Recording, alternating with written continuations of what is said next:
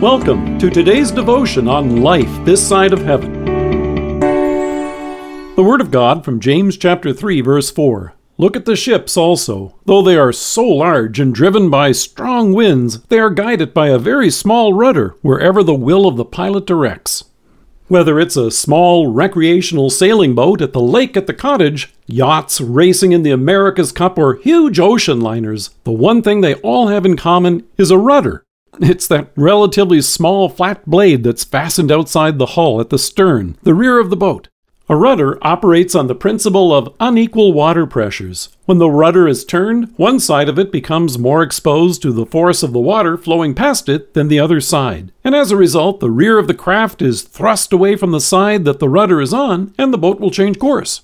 James uses this nautical example to illustrate how something as small as our tongue, like a boat's rudder, can change the direction of our conversation. It can make all the difference in our relationships with those around us, from either smooth sailing to crashing hard upon the rocks. In the 8th commandment, God instructs you and me on how to safeguard His gift to us of a good reputation. And we're told, "You shall not give false testimony against your neighbor." He forbids us from telling lies about our neighbor, betraying their confidence, or sharing gossip and slandering them. And it comes down to how we use our tongue.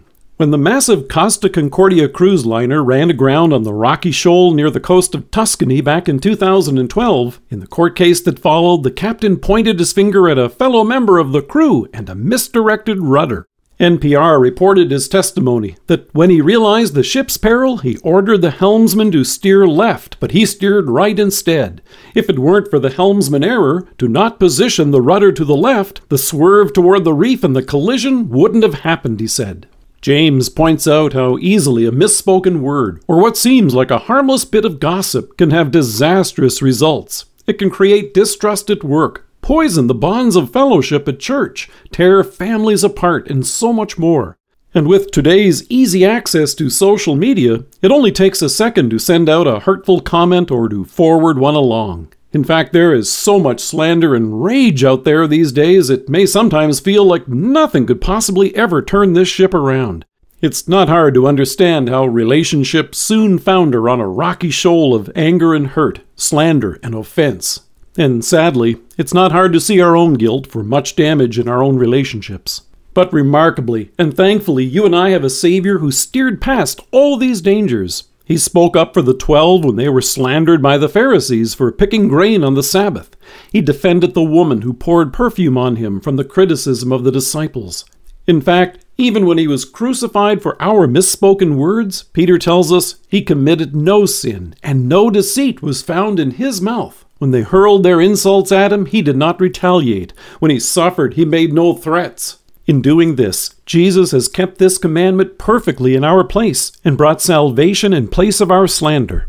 In love, God calls us to use these tongues to confess our sins. And as you and I rejoice in His forgiveness, God directs us now instead to defend our neighbor, speak up for them, and protect them from false accusations. He directs us to speak well of them, praise and point out their good actions and qualities, and whenever possible, put the best construction on everything. Paul says in Colossians, "Bear with each other and forgive whatever grievances you may have against one another. Forgive as the Lord forgave you." By God's grace and the Holy Spirit at work in us by His Word, you and I have the best reason to put our hand to the tiller and change the direction. And then, like a rudder on a ship, God enables us to change the course of the conversation. Let us pray. Merciful Savior, grant that I may use my tongue to confess my sins, defend and speak well of my neighbor, and sing your praise. Amen. Thank you for joining us. If you are listening to us by podcast or on Alexa, we invite you to browse the resources that are available on our site at lifethissideofheaven.org. God bless you and have a great day.